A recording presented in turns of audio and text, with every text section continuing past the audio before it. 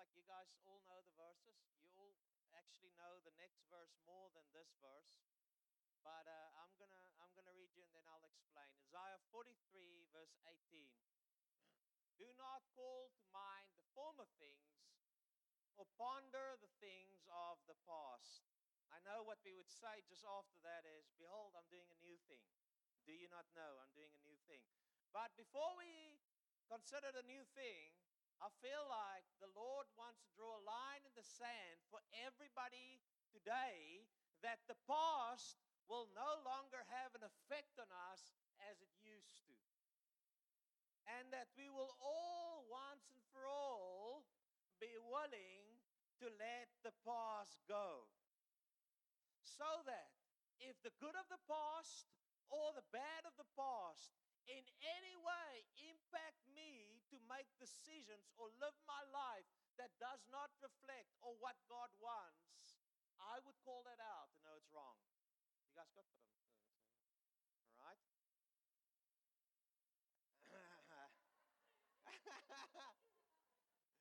You're like this guy, I'm serious, and here the theologian comes and make jokes. For his notes, he needs to have a topic.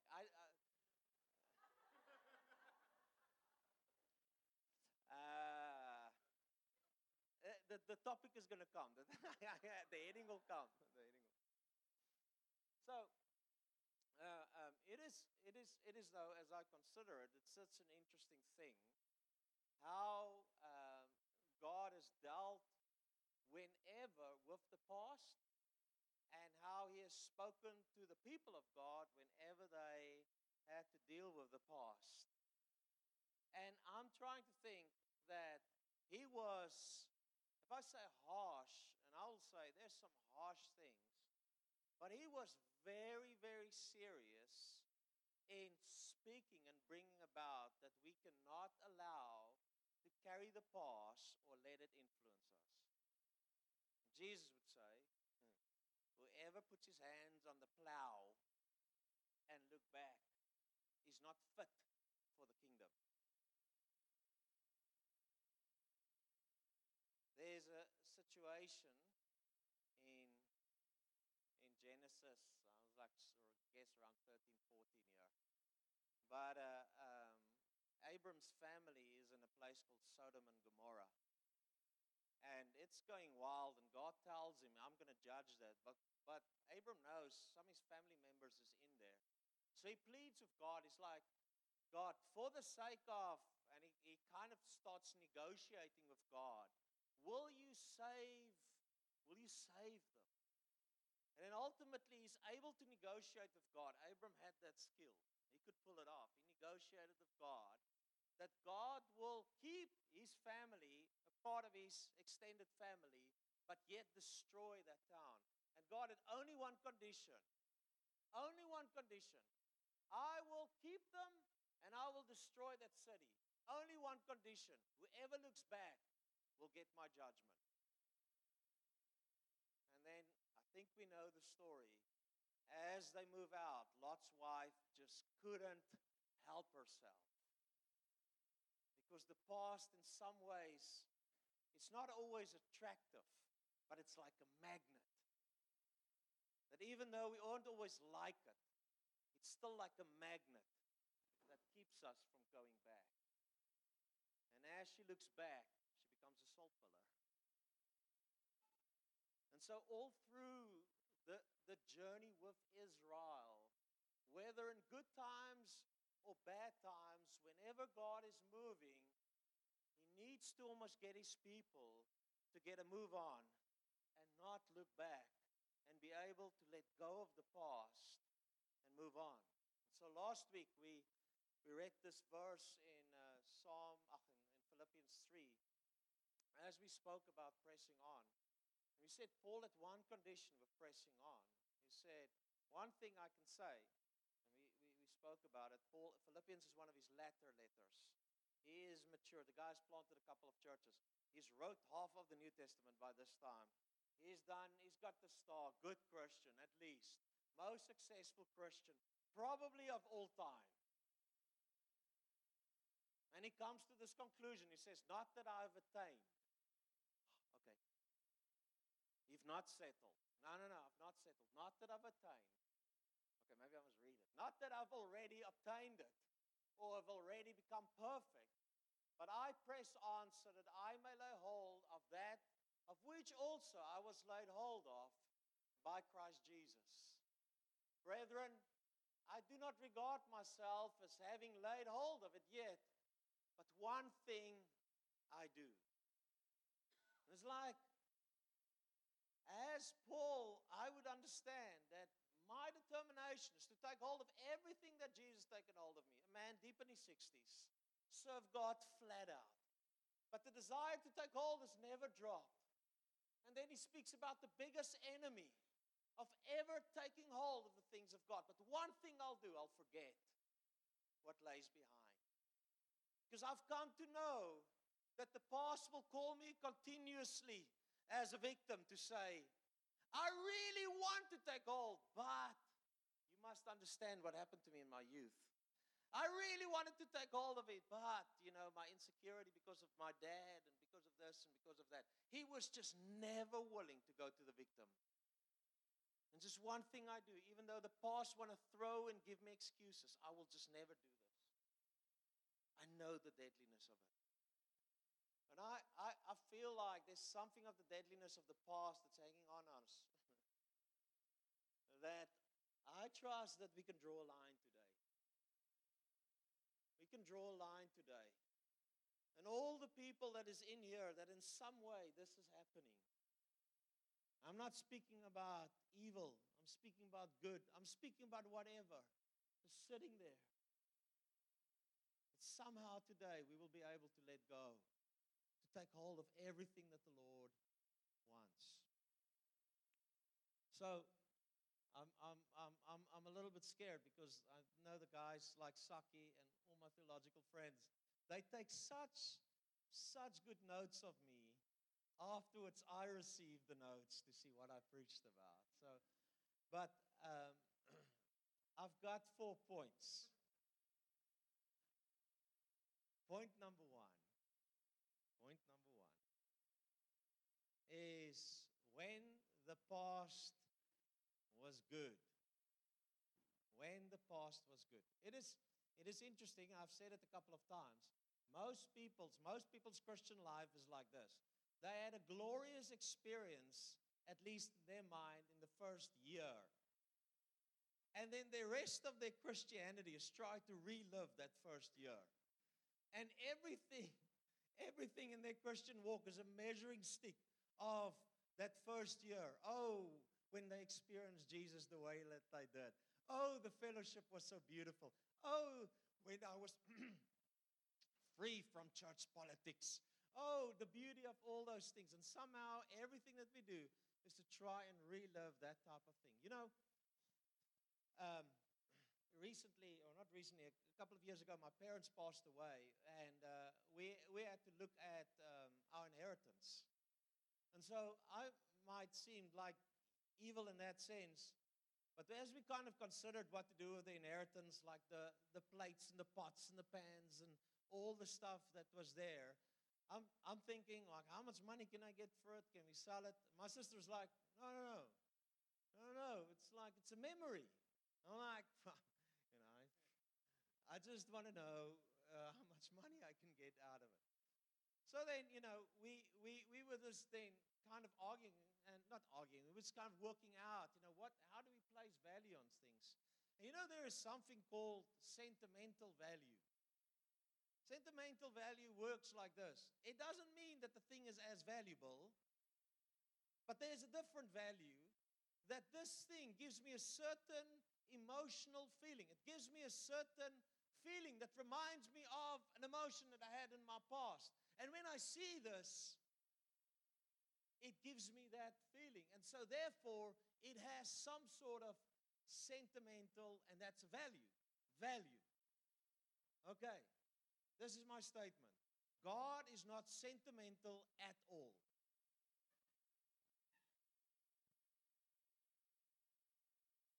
God is not sentimental at all. And God is not bound by our sentiment for this bit.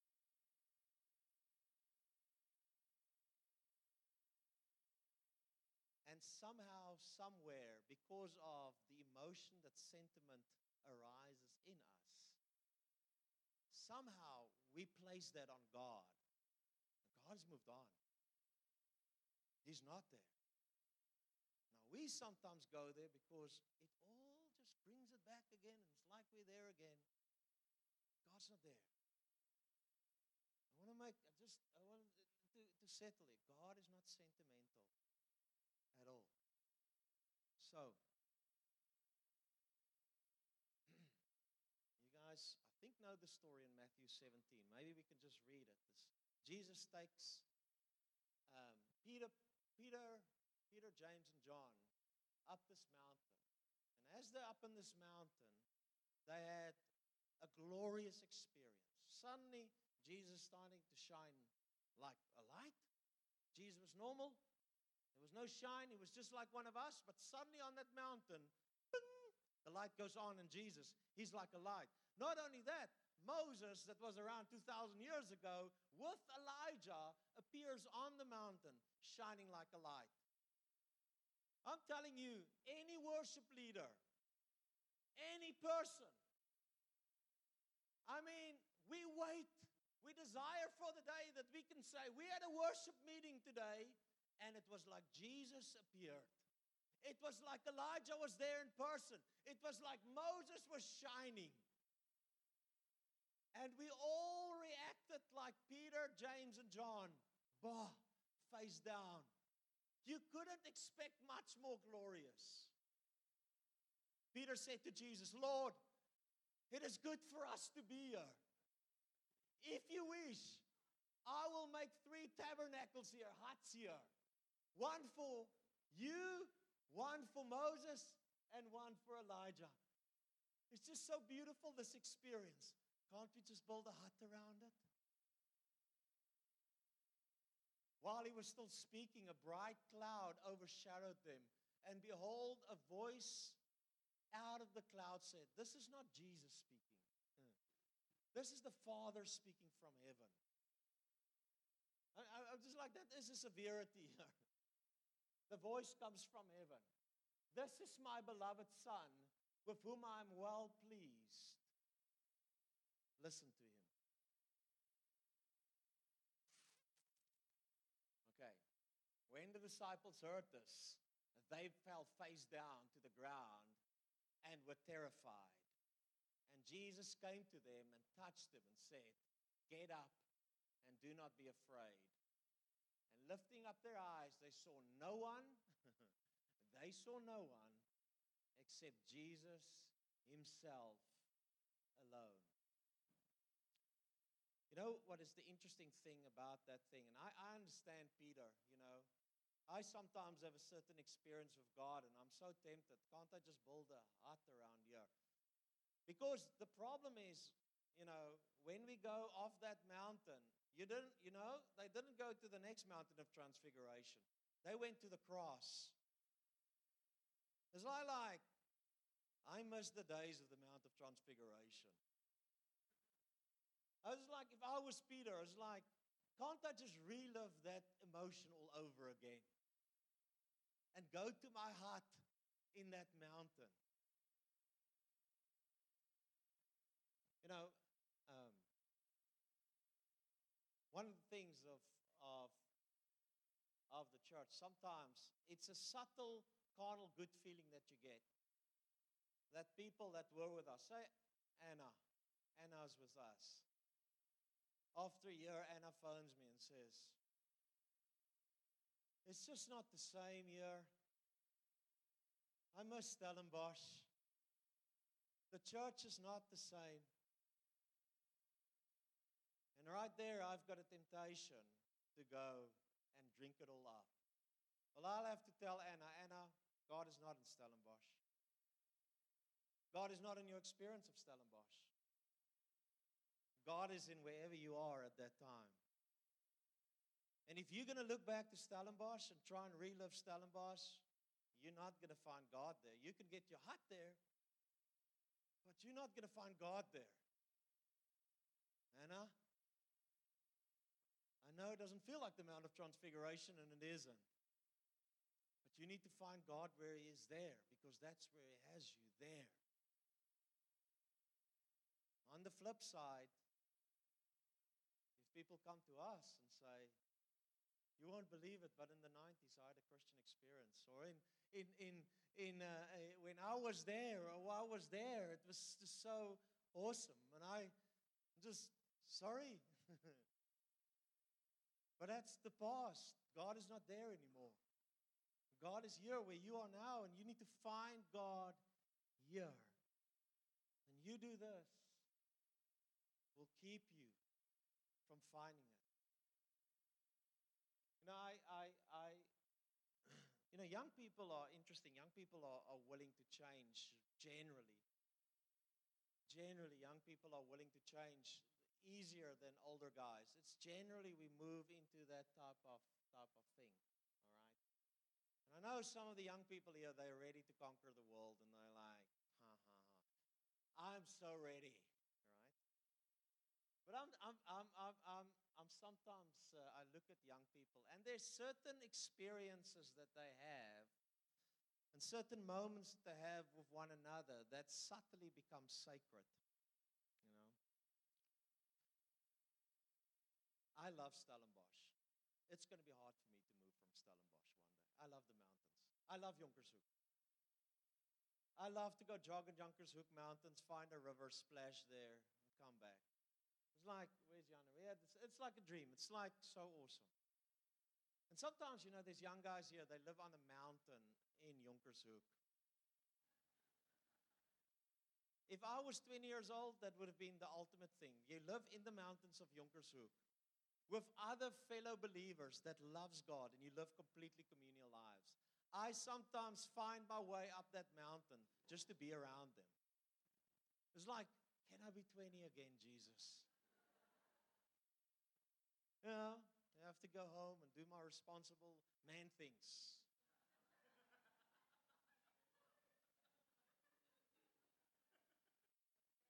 That's better. So, I can say to them, you're not going to remain 20 forever. Some of them don't want to let go of being 20. You'll have to move off that mountain. Sometime you'll have to move out of that mountain and come into that new type of experience. And yes, it might not seem as nice and all the other things, but you'll have to. Right? So the first thing is the nicety, or nice memories, or nice things in God that we have to let go of. The second point is familiarity. You guys know that we feel safe in what is familiar with us. Here's another statement. That safety is a false security and does not come from God. You feel safe in familiarity. That safety is a false security and is not from God. I don't want to speak politics at all. I don't care. Really. But you know what is interesting? If you would ask the country, how many of you are happy with the government? I suppose more than 90% will say no. The government will be elected again and again and again. Why? Because people feel safe in familiarity. It doesn't mean that it's nice or good, but people feel nice in familiarity. Somehow familiarity keeps me away from trusting. And I will stick in what is familiar. I will stick in what is familiar because somehow it offers a sort of security. There was a book written a couple of years, actually when I got saved. It was a really good book. A guy used a bit of a metaphor, and it's about 4 mice. That's the plural of mouse, right? Mice. 4 mice. Yeah, I might have deceived you guys here, but I'm actually Afrikaans. I know. It's no laugh that hard.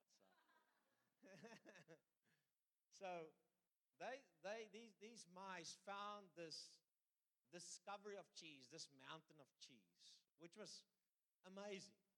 And it was a certain route from where they stayed that was very, very easy to get to. And so they would pop out every morning, get their cheese, and come back. And after a while, the routine and the pattern of how I lived my life became so easy and so comfortable and so familiar. But who knows? At some stage, the cheese finished. And as the last crumbs of cheese remained, two of the mice went, we need to move on. And two of the mice refused to move on. And the book that was written is, Who Has Moved My Cheese? Now, I want to say to you guys, in God, He's moving the cheese all the time. I'm sorry, guys, I need to tell you something about God. He's moving. And I have seen denominations, traditional denominations, is founded on that root that Jesus moved. But I'm freaking going to stay because 30 years, 40 years, 100 years ago, God moved like this, and I'm going to stick and remain in this. There was a church that every now and then when I was in Russia, this one church that I went to every year. It was a very, very charismatic church, smallish church, 40, 50 people. They were the most charismatic group of people that I've ever seen. You go for worship there, it was a stretch for me because it was all in Russian and it will always be around 2 hours on. And it's not like they go free and they go very free. And then that guy dances, and that guy brings a song, and it was just like I'm trying with everything to stay engaged, but it was difficult. And then there was the preach, and then the fellowship, and everything around it will take for hours. It was Africa and Russia.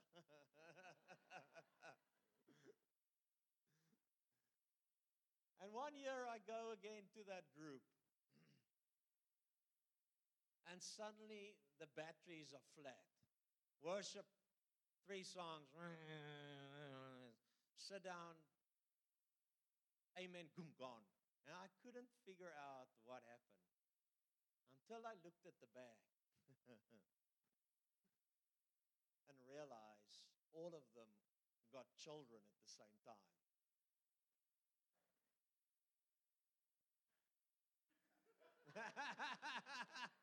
Saki, what else is wrong with you and your wife today?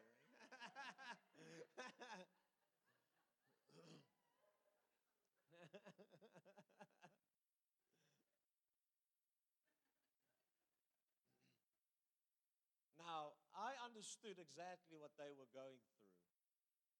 I had a pumping prayer life with Jesus before I had children. I spent my time with God orderly from a certain period of time, great. And marriage was an adjustment to me. But somehow I could still negotiate with my wife and say, these hours, I give you your time, you give me my time. And then children came. And I couldn't negotiate. I was just like, please, just don't cry over this time. I'll do anything. It didn't help. Nothing worked. And as my quiet times, it was so sacred because that's where I met God. That's where I found my cheese. Was disrupted every time.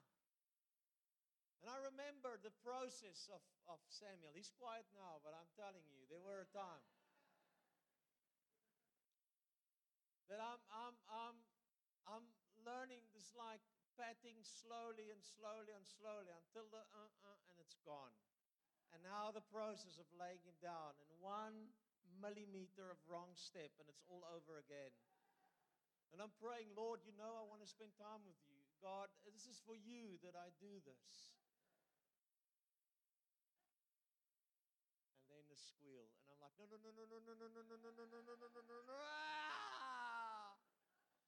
And once as I'm patting Samuel again, and I'm like, come on, this is my cheese time. You cannot do this. It's me and God as I'm patting.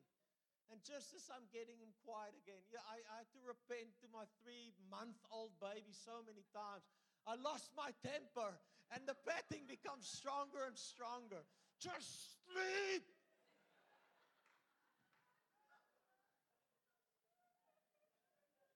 And then I turned my anger to God and I said, and I want a time with you, and you don't want me to spend time with you. And as I said that, I remembered I heard heaven laughing out loud. I could hear him laugh. And I had to discover something. I had to discover that I had to find God in new ways. Really. I had to learn how to, in the patting, hear him. I had to find through the busyness of life to know that he's there.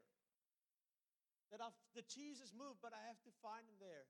It was one of those most amazing things. You know, for me at that stage, up till that time, I would have my quiet time, times of the Lord, and the richness of the word will fill me, and I will spit out preachers like anything. And then at that time, suddenly I can't do that anymore. And so I had like a little bit of time from my house to the work, and we had this Bible DVD still that I would listen to, and I would listen to it. It's unfair. It's a cheat. I would drive from my house to the Bible school, and on my way there, as I'm just listening to a guy reading the Bible, suddenly the scriptures will open up to me. It's like, and I felt like this is unfair. I should have labored much harder for this one. You can't just pop sermons on me. You can't make it that easy. It's like, no, the cheese has moved. If you will just open up your ears and open up your eyes, you will find me in different ways. Just be willing to move. And as I was willing to move it, me and my children's relationship improved greatly. I had to repent less. And finally could have, in calmness, pat them to sleep. I had to learn. You know my silliness of example, but I can tell you guys, most of us are control freaks. Most of us are control freaks. Familiarity in what we know, we like. It's not God, and it's a false security. He's going to get you out of that. I'm just saying to you guys. And if you're going to hold on to it, you're going to miss him. He's not in the familiarity. Abram slept in tents, guys. There's a purpose. That's the very nature of those people that walk by faith. It's always like this. I don't have the idol of familiarity or control. I lay it down. Point number 3. Point number 3 is injustice. Injustices. Injustices in the past is not an excuse for me to stretch forward to what God has for me. Injustices in the past is not an excuse for me to take hold of what God has for me in the future. You know, me and my wife had we had an interesting journey. For those of you that know, I'll put myself in a bad spot also now, but this one is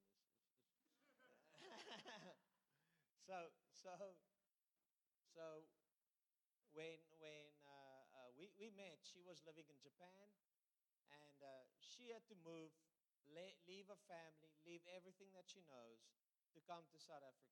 The trick about this whole thing is it wasn't kind of communicated beforehand. That was not our understanding that she would just come to marry me. It was just, let's come to get to know one another. And then as she's still just getting to know me, God spoke very clearly, don't go back to your land, stay and be married to this wonderful guy.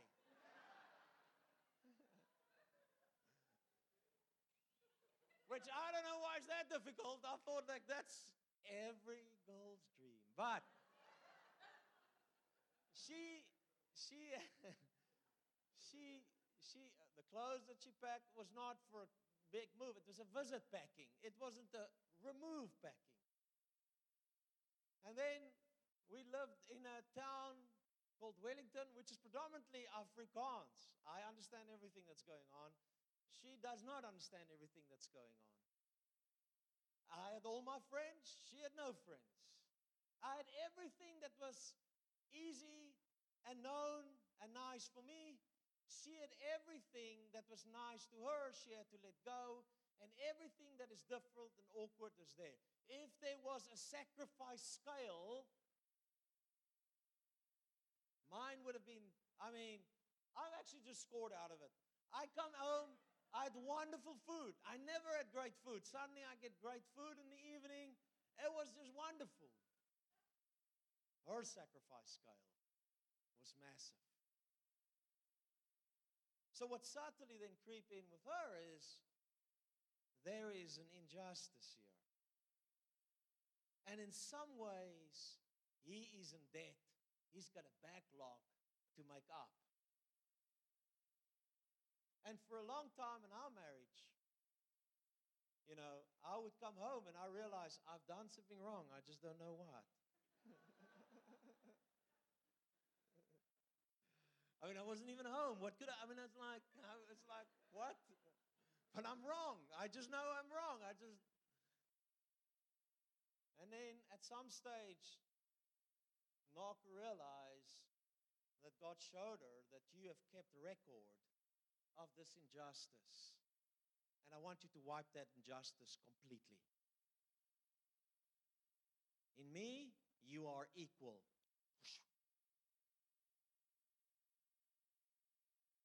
Now that's a reflection in many relationships and in many things that we have. We've got an internal, we want to square things the whole time. I'm picking on my family today, but our kids, we've given chores, so like they need to do the washing the dishes. So you guys know the story. The one washes, or we've got a dishwasher. So one pack away, the one put the on button and take it out. It's terrible. It's very difficult. They have to do that and so on. But every now and then, I feel like every now and then, there's this cup that it needs to find out whose responsibility is this cup. We can't just move on. We're going to find who is the rightful one that needs to wash this cup. Who needs to pack away the spoon? No, you packed it last way. No. Last before last. And way back in that time, their memories are brilliant. If they could remember their schoolwork like that, I will have geniuses here. But they remember their part, but they forget completely the sister or the brother's part. And so this fighting, because God forbid that I wash a cup that was her responsibility. It will be the greatest injustice ever. Back away his food.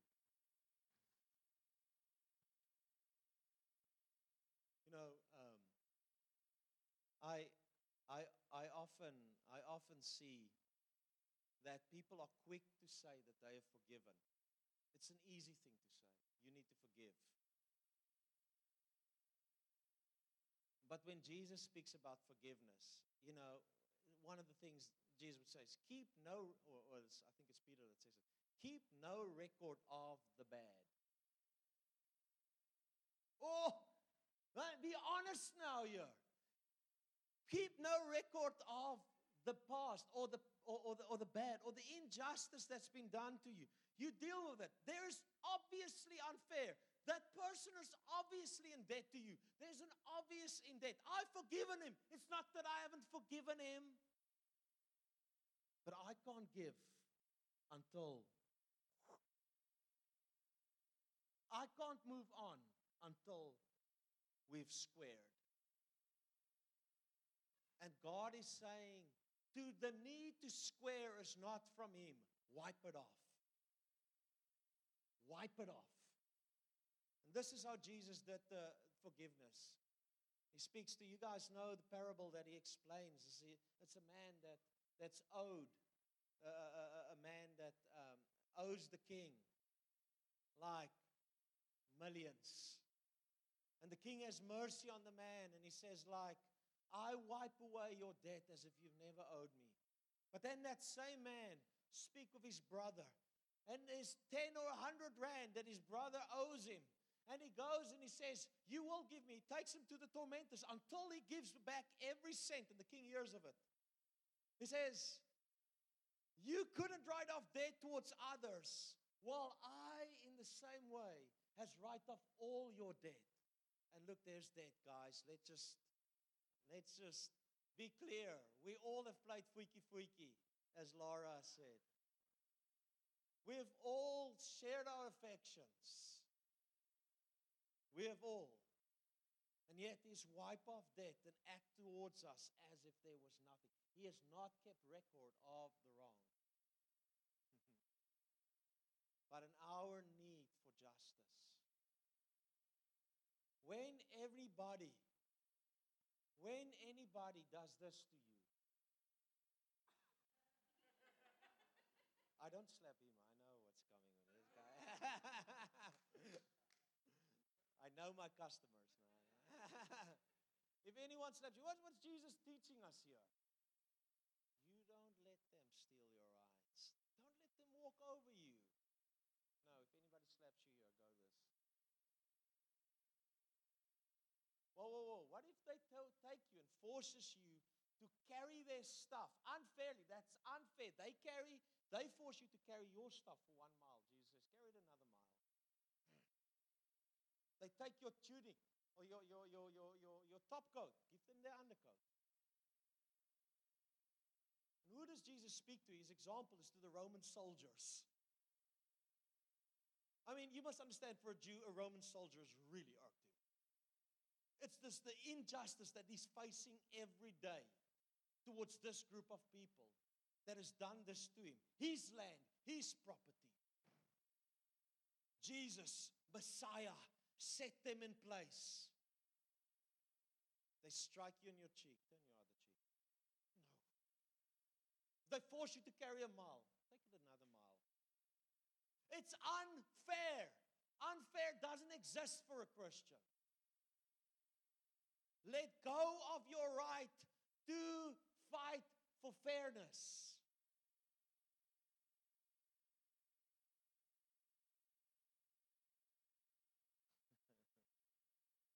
Keep no record. Keep no record of the wrong.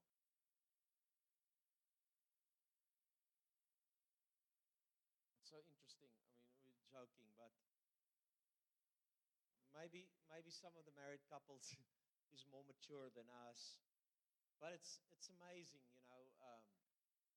Naku would ask me, would you please pick up your shirt? And I'm thinking, you didn't pick up your shirt yesterday. I'm going, but you didn't pick up your shirt yesterday.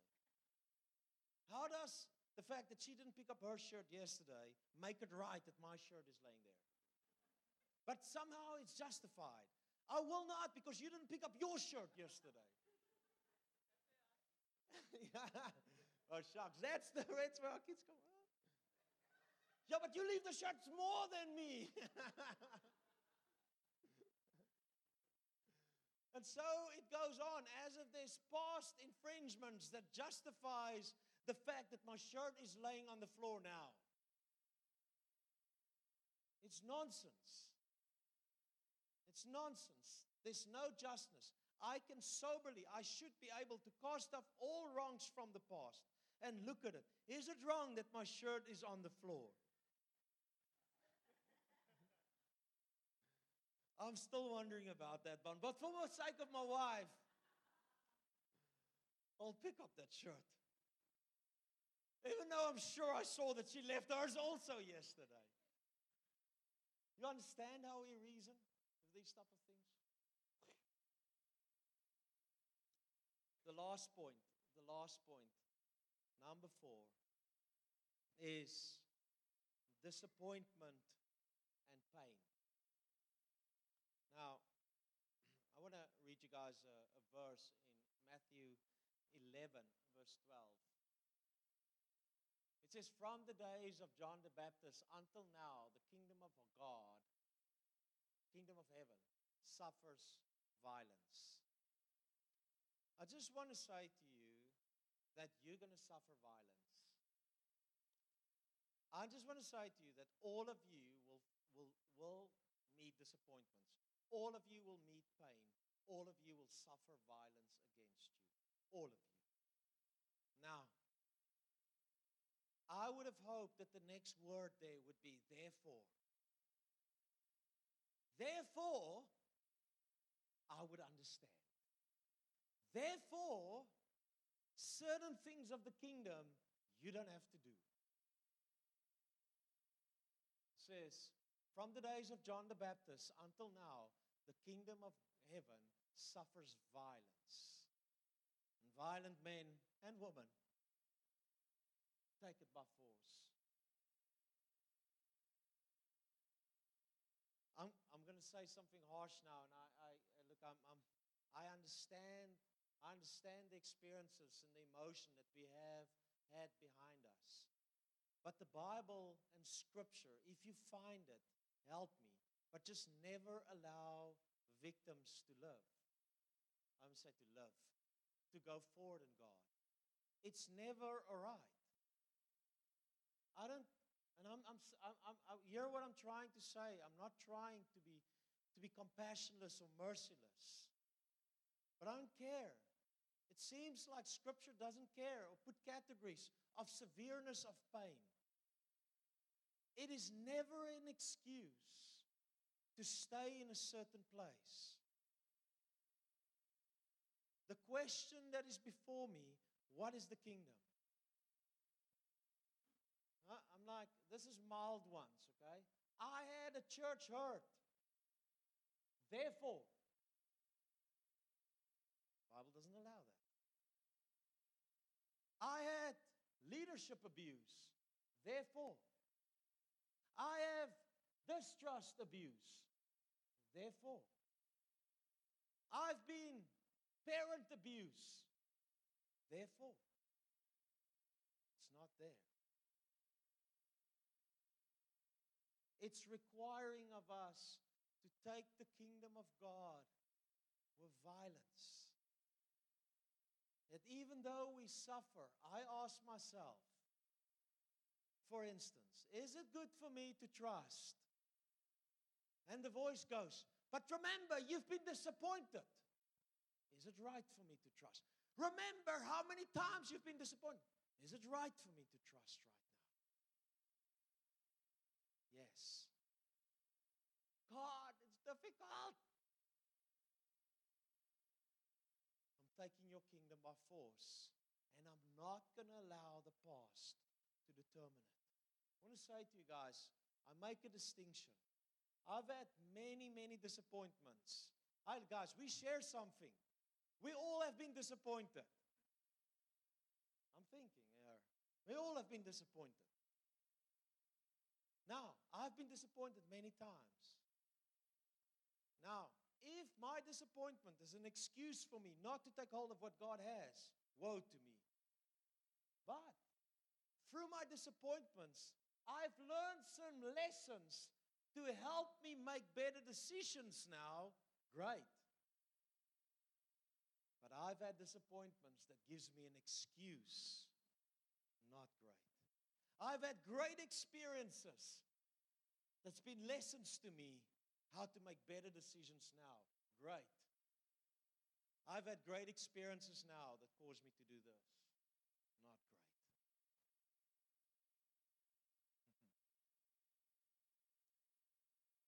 Guys, it's crazy.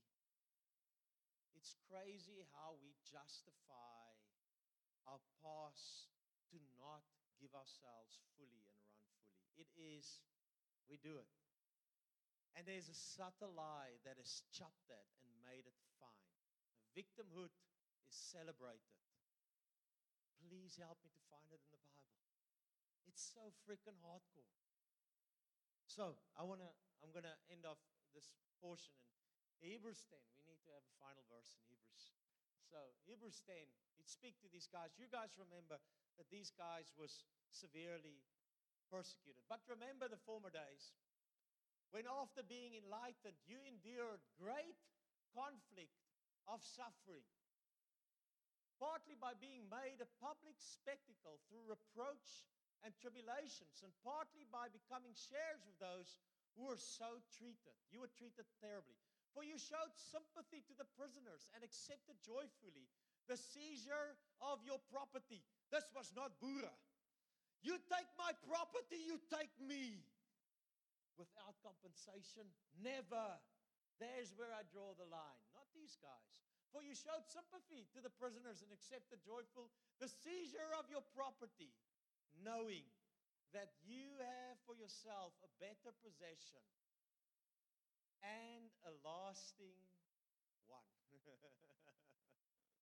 Therefore, do not throw away your confidence, which has a great reward. For you have need of endurance, so that when you have done the will of God, you may receive what was promised. For yet in a very little while, he who is coming will come and will not delay. But my righteous one shall live by faith, and if he shrinks back, my soul has no pleasure in him. Okay, Jesus, but you know that their property's just been seized. You know that they've been treated very, very bad. You know that they've been beaten up. You know that they've been, that so many things that cause distrust has come through their lives. You know the pain and the hurt that they went through. Jesus, can you not understand that they just need to draw back a little bit? If you draw back, my soul has no delight in you. Speaking to this group of people. But Paul speaks as a pastor now, and I want to speak it to you guys now in verse 39. But we are not of those who shrink back to destruction, but of those who have faith to the persevering of the soul. All right. So I'm going to pray now. And I want us to consider our lives here. Okay? I want us to draw a line in the sand today. That one thing I do, that which is behind me, I leave. To stretch forward and take hold of what God has for me.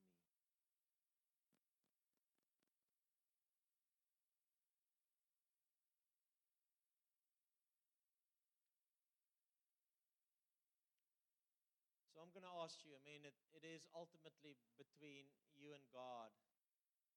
But I want to pray as I spoke, there were certain things that you know, that there is this tendency just to hold on. There's this tendency still that somehow justifies, somehow excuse, somehow still cause us to look back and to draw back. You know them. Whether it's the good, whether it's the bad, whether it's the ugly, whatever it is. Can we draw a line in the sand today?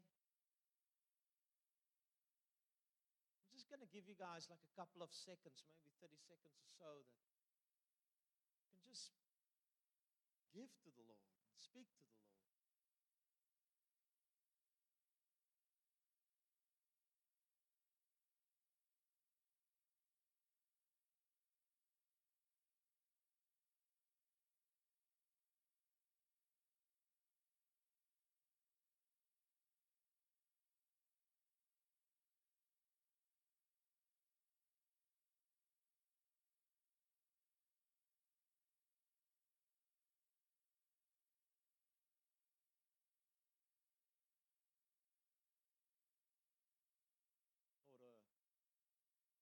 All of us here have our journey, and you know them. it will probably take more than just even this chat. And I pray, Lord Jesus, as you just point your finger on, Lord, that the wrestle to let go will happen for each one. Father, I pray that as your people, that as we commit to take hold of everything that you've taken hold of us, that we together with Paul can say, but the one thing we will not allow in our midst, we will not allow in our midst, is the line of the past. Father, I pray where people have hurt, that cause them to react in certain circumstances, contrary to what your will has. I pray for a zeal to deal with that, Jesus. I pray for a willingness to deal with every pain that prevents me from looking forward. Father, I pray every identity that is even fine in pain, that's just who I am. I am like this. And in some way it's painful, but in some ways it prevents security as well. Father, no longer will we allow that thing in our midst. We'll let go of it, Lord. We'll let go of it. Father, I pray that you'll deal with each one. And truly, God, a line will be drawn in the sand. And we will move on.